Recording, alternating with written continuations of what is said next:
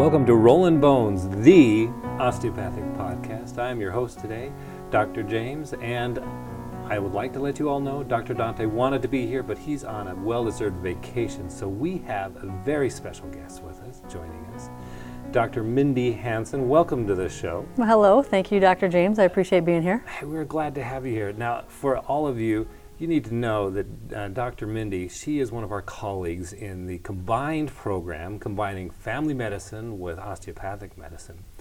And she's about to graduate. She's finally. So this has only been a 4-year process for her.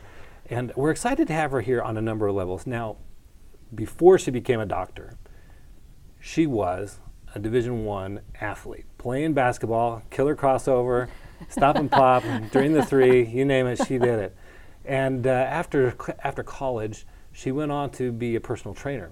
And that was, 15 years that you did that? It was. And worked with the athletes, helped them, but that wasn't enough. So she went on for some additional training. Now, what other training did you do? So I got my master's in exercise physiology up at St. Cloud State University. It was a Division II college.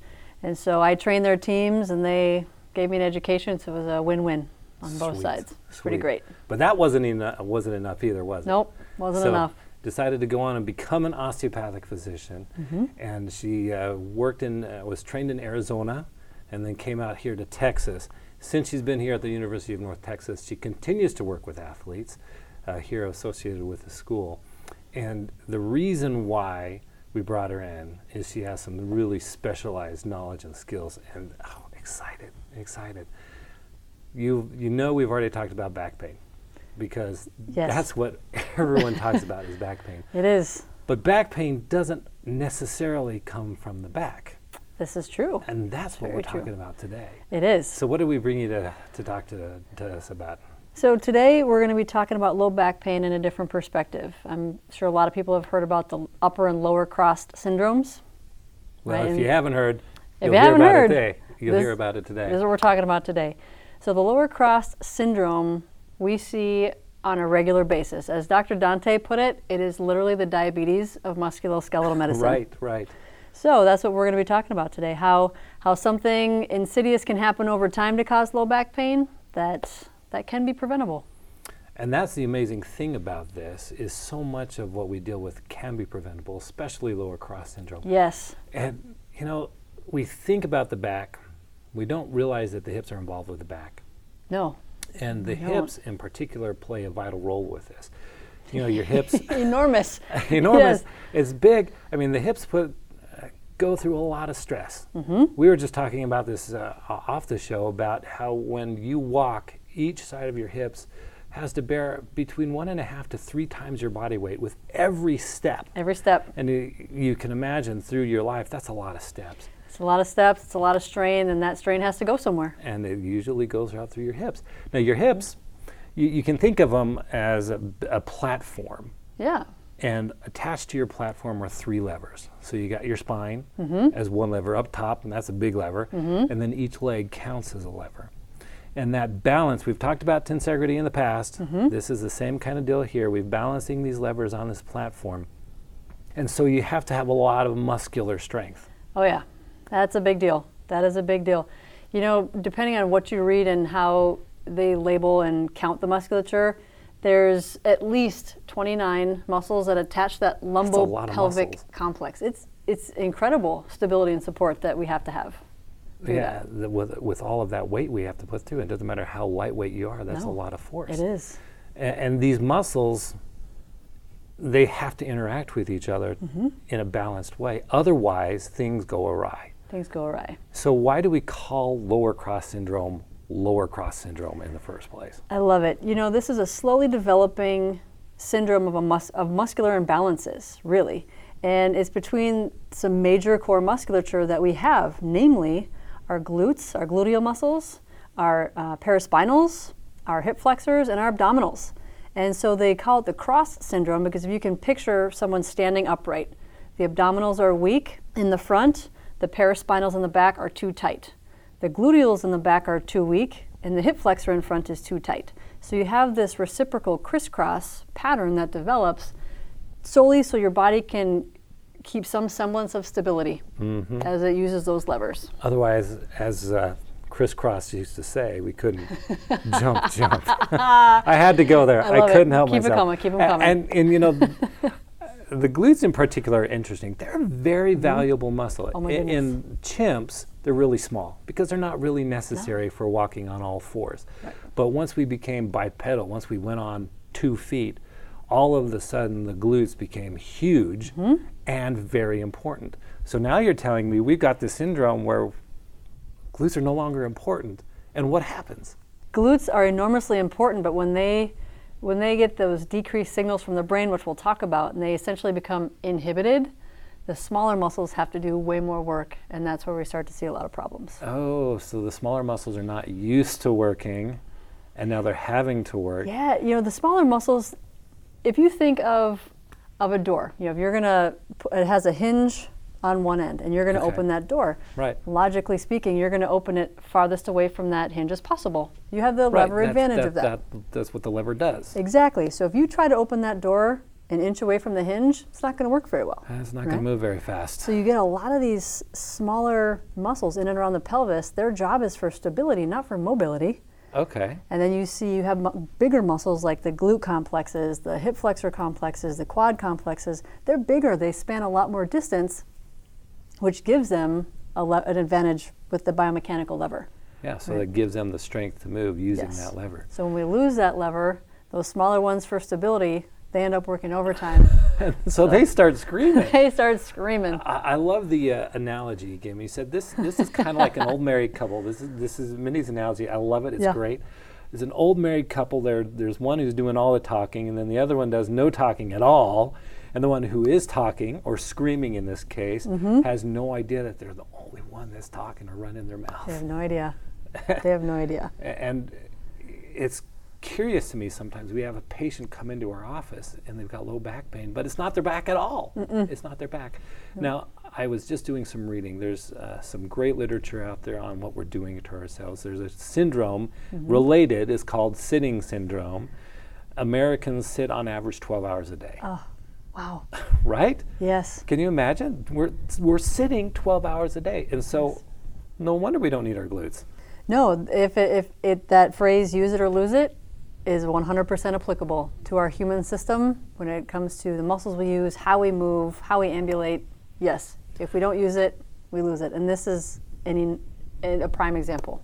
Now, with these glutes in particular, I know we're focusing a lot on this early on, but do you find that the glutes just shrink or they just stop talking?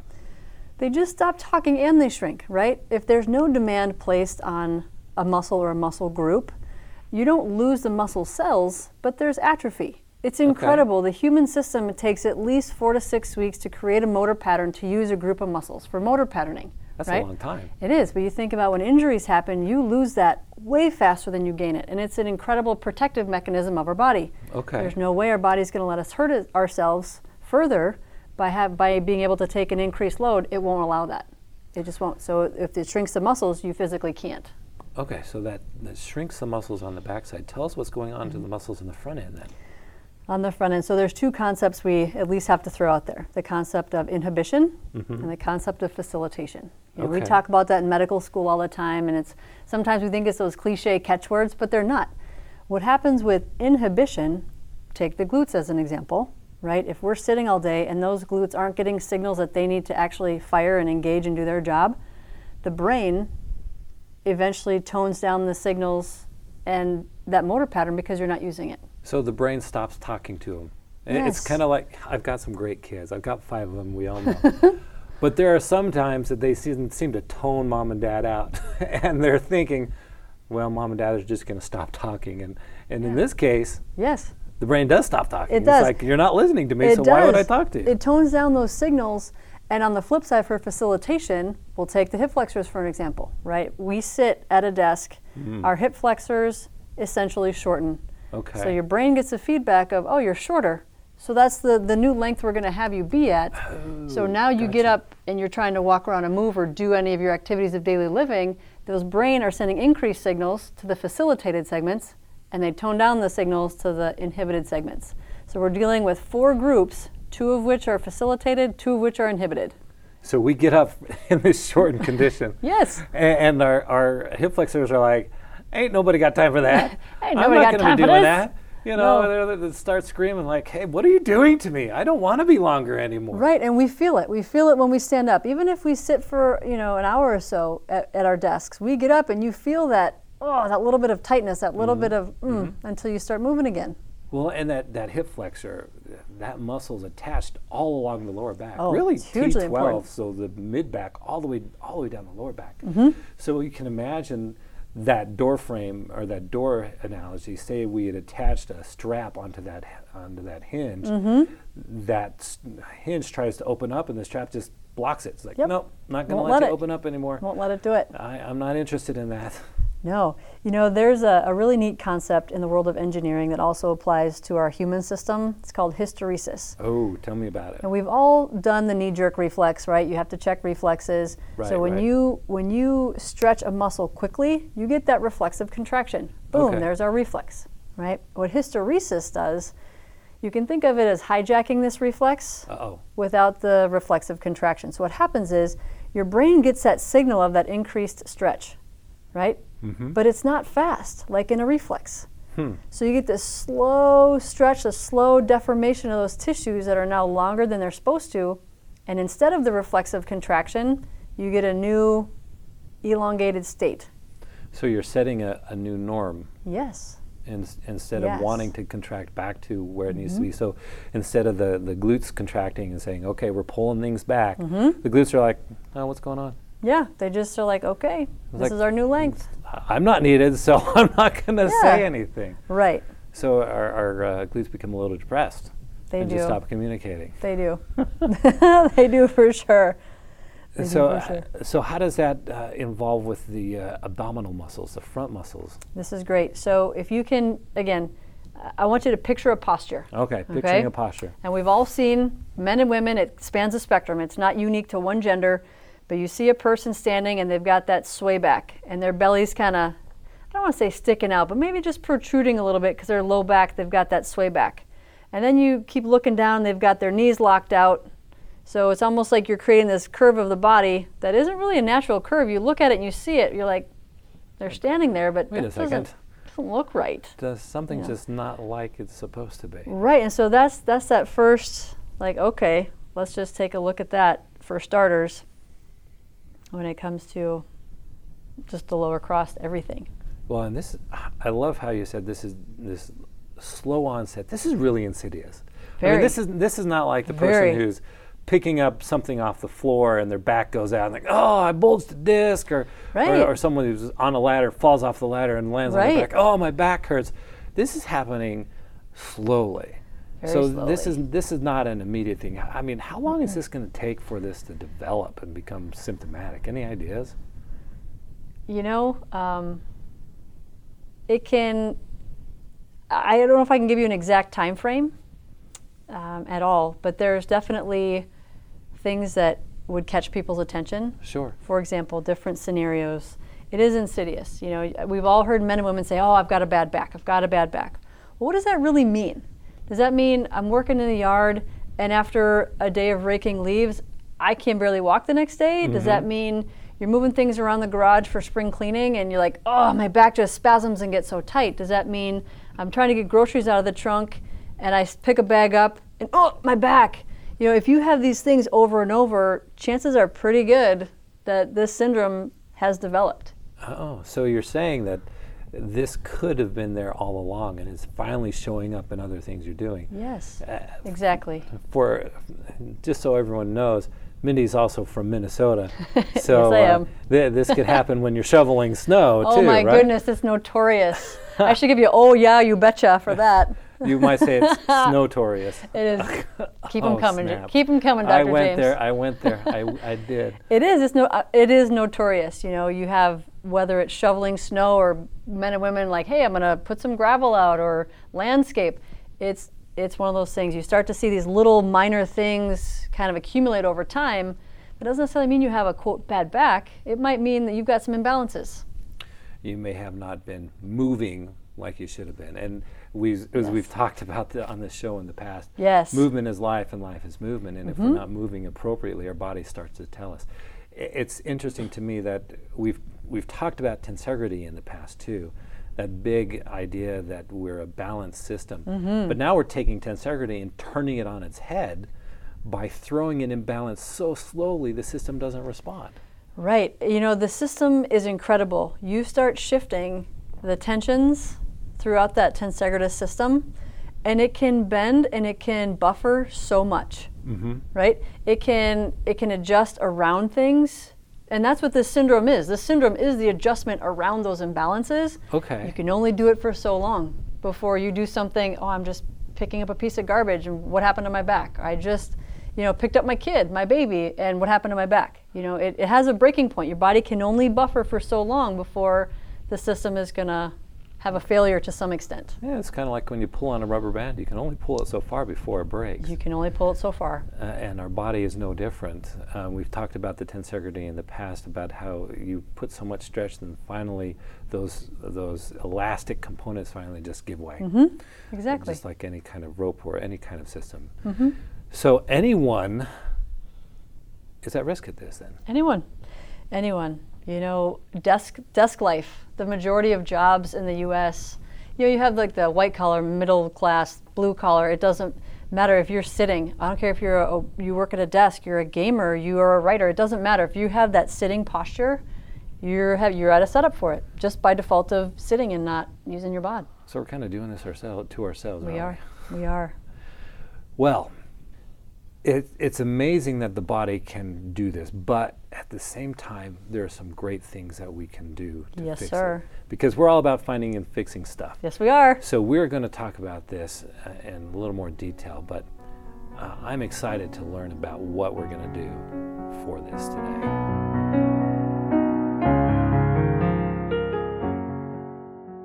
So here's a fun fact about this lower cross syndrome. There are some studies that show that this pattern can develop in as little as 15 minutes of sitting.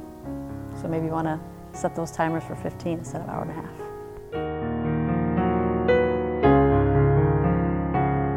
All right, so Dr. Mindy. Dr. James. We have someone come into our office complaining of back pain. How in the world do you know to look for lower cross syndrome? Like we were talking about earlier, just having them stand up and do a structural screen like we all learned how to do in our osteopathic medical schools can give so much information. Like what kind of information are we looking for? So I'm going to give you a little bit of an exaggerated one to make it obvious, and I'm sure people will be able to relate. And just imagine in your minds as she describes this is you. This is you and your patients. So they stand up, right? And just let them stand in their normal posture. And what you're going to see is that, and I say sway back in quotes. Yeah. You get the sway back. What does that mean, sway back? You get that hyperlordosis. So the lower back is super curved, more than their normal. Really curvy. Really curvy in that low back. And what that does, that really curvy, it tilts their hips forward. Oh. Right? So you get this forward tilt of the pelvis. And it's actually hard to tilt your pelvis forward. Right. And not have your knees lock out. So you're going to see this curvy low back. You're going to see the hips tilted forward. You're going to see the knees hyperextended. Oh, so the knees are going to be more straight than normal. Yes, you're going to be much straighter than normal. They almost look like they're hyperextending on people. Okay. So it's kind of like they're wearing a set of high heels and they're just kind of leaning forward. Yeah. That's what they have to do. When that hip tilts forward like that, that's really the only way you can keep your center of gravity balanced. Okay. So again, it's that tensegrity shift of compensating that we're looking at. It's trying to stay upright, because that's what we like to do. Just trying to stay upright as best as you can. There are some days it is more difficult than others just to stay upright. So that's number one. We look at them structurally. Okay. The second step is we're going to watch them move. Okay, because with we call it anterior tilt, when that hips are tilting forward. We call it that anterior pelvic tilt. There's a very predictable pattern that develops with that anterior tilt. Right? Okay. So the next step is having them walk to see if this is all matching up and putting together. So we're looking for this pattern as they're walking then, is that? Yes, you see the pattern while they're standing. Now when they walk, when those hips are anterior, you're going to get an internal rotation of both legs, okay, which is going to translate to greater pronation when they walk. So they're feet or their arches are going to be collapsing a little bit. Yes, exactly. Now, are they going to be toeing in as they walk No, as they well? may not they may or may not, depending what their anatomy is, but putting the whole picture together for the lower cross, Okay. when they're actually moving and walking, that sway back is going to stay. You might see a little extra hyperextension when their heel first hits the ground, Okay. but you're going to see this rolling into their feet also. Okay. And that's part of that, Yeah. dropping arch or pronation, however you want to. All of the compensations All of the for the fact compensations. that your butt muscles are not They're firing not off. working. They're not working. The gluteal muscles aren't working. The hip Okay. flexors and the quads are trying to do too much. And so that's step 2. Okay. All right, step 3, if this is on your radar, like, hey, this is all fitting the picture, you can do a couple other functional things to test it out as well. You can have a real gentle step stool and have them just step up on a stool. Have them hold onto the counter or anything in your office. But as they step up, you're going to just gently let your hands span their low back, their gluteals and their hamstrings. What's firing and what's not, Okay. right? Very simple, tactile, tangible way to see what's going. So we're looking for a firing pattern, really. Yes. Anything. What muscles are going off and what's not. And it's been interesting as I've been introduced. I was introduced to this when I came here in the last year, and it blew my mind. I was like, "Oh snap! What is going on?" And then as I test these things out, and the glutes just don't fire at all. No. And you're feeling for it, and it's like, where'd it go? Where did it go? You feel the hamstrings are firing, and you feel those lower back muscles, the erector spinae, they're firing just fine, but the glutes are just like, I don't care. Yeah, they're like, we don't really have a job anymore. We kind of got turned down and turned off. Like turn down, turn off. I'm gonna go do my own thing. I'm gonna go on a beach somewhere and Right. I'm on vacay. Don't call me. Really? Don't call me. Let me be. So there are 2 types, type A and type B. How would you tell the difference between type A and type B? This is interesting. So type A is what we've just been describing. That curvy low back, that sway back, those hips tilted forward, the internal rotation of both of your legs, a little bit of, arch drop or pronation. The type B, instead of having that real sway back, you see it more in the upper mid back. So it's an enhanced curve, It's an enhanced curve. but somewhere else. It is. It's higher up the chain.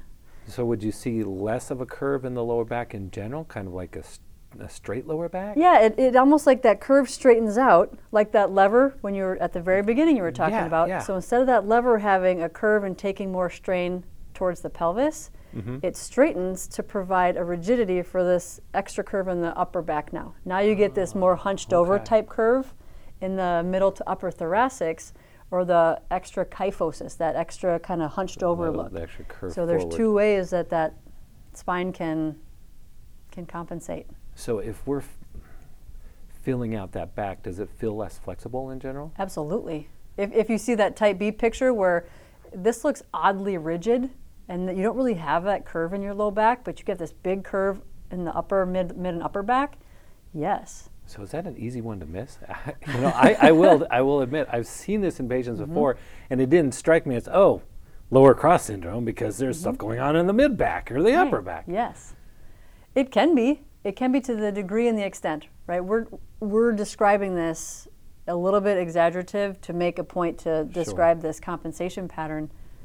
But depending on the grade of where you are, I've been sitting for years versus I got a new desk job, and anywhere in between that scenario. So can someone at home kind of see this? I mean, would this be Sure. something that they Stand would in be front able of a mirror. to look at? Stand in front of a mirror and turn sideways. Really, Okay. Let's see what we're dealing with, If you just Trying have on that some new clothes and you're just like, oh, by the way, right. does my back look flat to you? Yeah, and if you just let yourself relax and just stand like you normally stand, just look. Look Okay. and see what's going on. So this brings to mind now, as osteopathic physicians, we do things a little bit different. We do. We do things a little bit unique. We do. And it's great what we do. How would an osteopathic physician do this a little bit different in taking care of this? And taking care of this. So I'm going to come from the vein of the manipulative medicine side. Sure. Just in this entire world of medicine, we have our own strengths and we rely on the strengths of others. Right? I'm going to rely on a cardiologist's strength over my knowledge of cardiology, right? I'm Yeah, family medicine. Yeah, you're sports med, you're family med. That's what you do. Right. That's what you do. And so given that we all have our own strengths, if I'm coming from the vein of manipulative medicine and musculoskeletal medicine, there's a lot we can do when it comes to this. The most amazing thing about this human system is the brilliance of our design. Right. Absolutely. So just because amazing. it is, just because there's muscle groups that haven't been engaged or haven't been, quote, turned on in a while, doesn't mean we can't do that. The body will respond every time if you give it clear instructions on how to do so. Oh, okay. So we're gonna basically retrain the body. Is that what it is? Absolutely. Absolutely. You know, there's some really cool studies that have been done with the geriatric population, even into their mid-90s. They've taken groups of elderly individuals and given them strength training programs. The body responds. So you're saying you can teach an old dog new Yes, tricks? you can. Keep it coming, Dr. James. I love this. Yeah, you can teach an old human new tricks too. You can. That's just the remarkable brilliance and plasticity of our brain to this musculoskeletal system. It's incredible.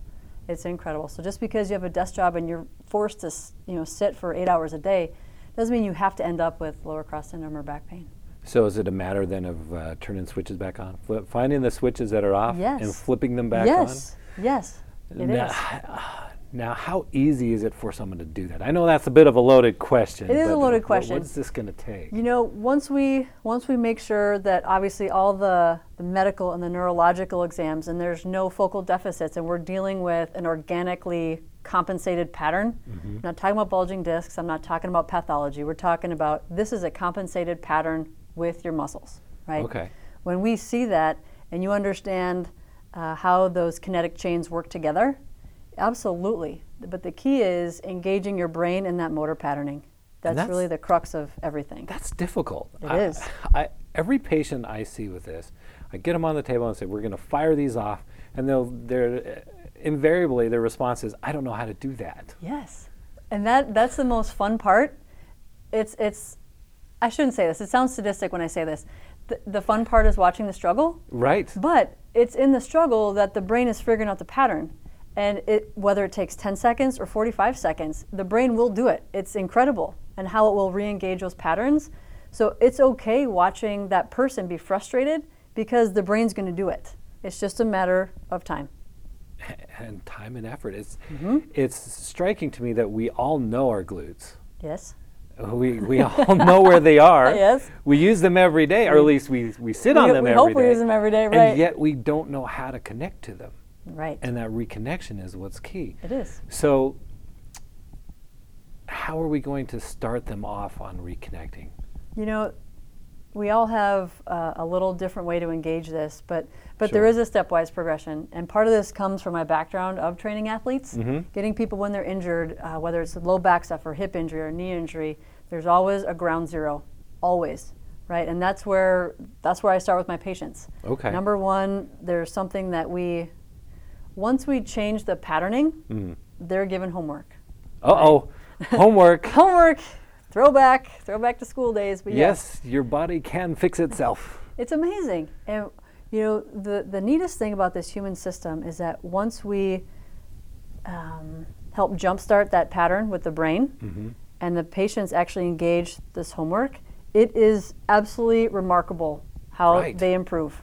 And they feel the difference. I mean, as soon as within 3 to 5 days of them doing this, they're like, this feels different. I don't have back pain when I'm standing in line at the grocery store or when I'm walking down the sidewalk. And they say that with a smile on their face. They do. They come back and they're like, it doesn't hurt so much anymore. Right. What did you do? What did you do? And I'm like, you did it. You did it. You It wasn't did me. it. You did it. You Your fixed system yourself. did it. And that's amazing. So we usually see pretty quick response. But when I say quick, we're talking in a series of weeks to months, right? Well, there are some modalities that we use where we can change that pattern in a matter of a couple of minutes. However, very big however, Very big. the patient has to engage that process, and that's what makes it long-term. There's things that we can do to activate those patterns, but if the patient does nothing, it's only going to last like maybe 2-3 days. So if they don't do their homework, they're not getting an A. They are not. They're not. Now, it's tempting, though, to say, well, just go do exercise and everything will be better. Because, we do focus on the whole exercise movement. It's true, that's gonna yeah. heal. But sometimes exercise, if done inappropriately, can have an opposite effect. 100% right. What kind of exercises are we looking at here? When you look at the pattern of this lower cross syndrome, if we know that the hip flexors are too tight and we know that the quads are trying to help, if you just say, just go do some squats, just go do some lunges, just go, because people are like, I see people doing things at the gym, I think I can do that, I'm going to throw a little weight on the bar, that's a recipe for disaster. Go do myself a deadlift or something like that. Yes, and all those things are great tools. Right. But if the patterning is off, you can strengthen that compensation to a point where you really do have more legitimate pain. It can be, in the long term, a setup for something like a disc, for something more pathologic. And I can imagine that if we were talking so much about the communication with the brain and the muscles, if we enhance the communication to the wrong muscles, then we're going to continue to shut off the muscles that we're trying to fire off, right? Exactly right. So how we're going to avoid this is targeted exercise. Very targeted. Mm-hmm. Okay, so we're going to fix it by reprogramming things.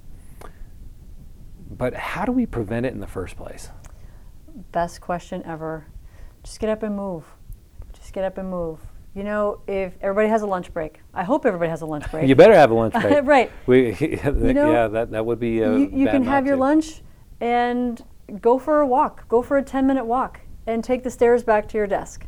Right? There's a lot of ways. I actually had a patient who devised something pretty cool for himself, because he engaged in the homework and he got way more balance. So his low back pain really started dissipating very nicely. Mm-hmm. What he concocted at work is he set on his phone every hour and a half, he'd get up, he'd walk up 2 flights of stairs, take the elevator down, go back to his desk. Oh. That was his way of just taking 2 minutes to move during the day.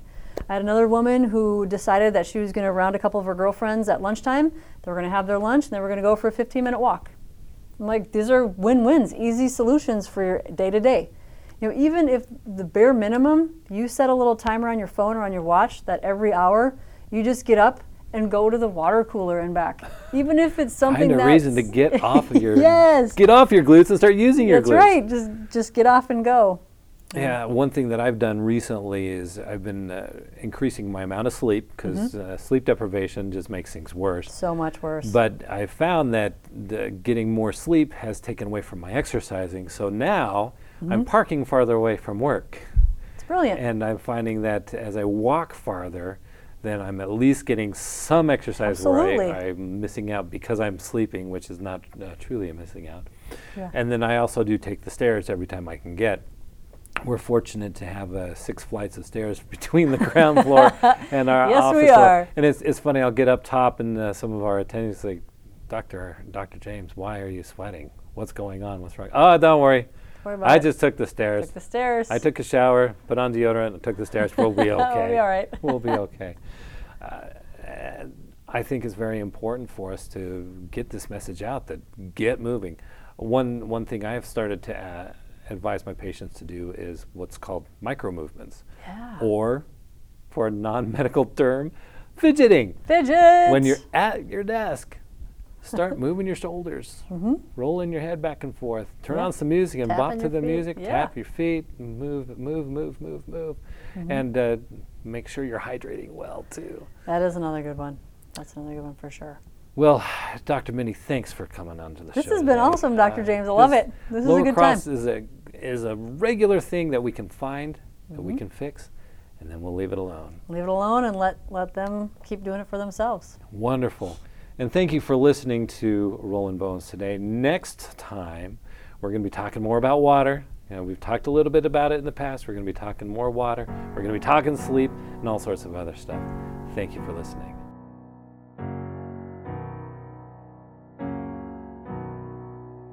Thank you for listening to Rollin' Bones, the osteopathic podcast.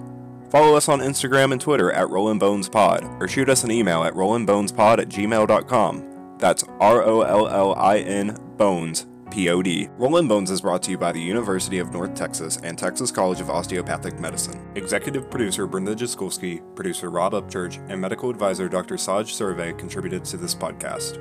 Medicine is a constantly changing science and art with various approaches from practitioner to practitioner. This podcast presents the Roll and Bones doctor's views of osteopathic medicine and osteopathic manipulative treatment and will be as evidence-based as possible. Comments, suggestions, or corrections of errors are welcome. No money from drug or device companies is accepted. By listening to this podcast, you agree not to use this podcast as medical advice to treat any medical condition in either yourself or others, including but not limited to patients that you are treating. Consult your own physician for any medical issues that you may be having. This applies to the host, guests, and contributors to the podcast. Under no circumstances shall James Aston, Dante Paredes, Saj Survey, podcast producers, the University of North Texas, Texas College of Osteopathic Medicine, or any guests or contributors to the podcast be responsible for damages arising from use of the podcast. This podcast should not be used in any legal capacity whatsoever, including but not limited to establishing standard of care in a legal sense or as a basis for expert witness testimony. No guarantee is given regarding the accuracy of any statements or opinions made on the podcast. This podcast is HIPAA compliant. While you may give your email address to make comments or requests, we will never share your email address or contact information with any third parties without your explicit permission.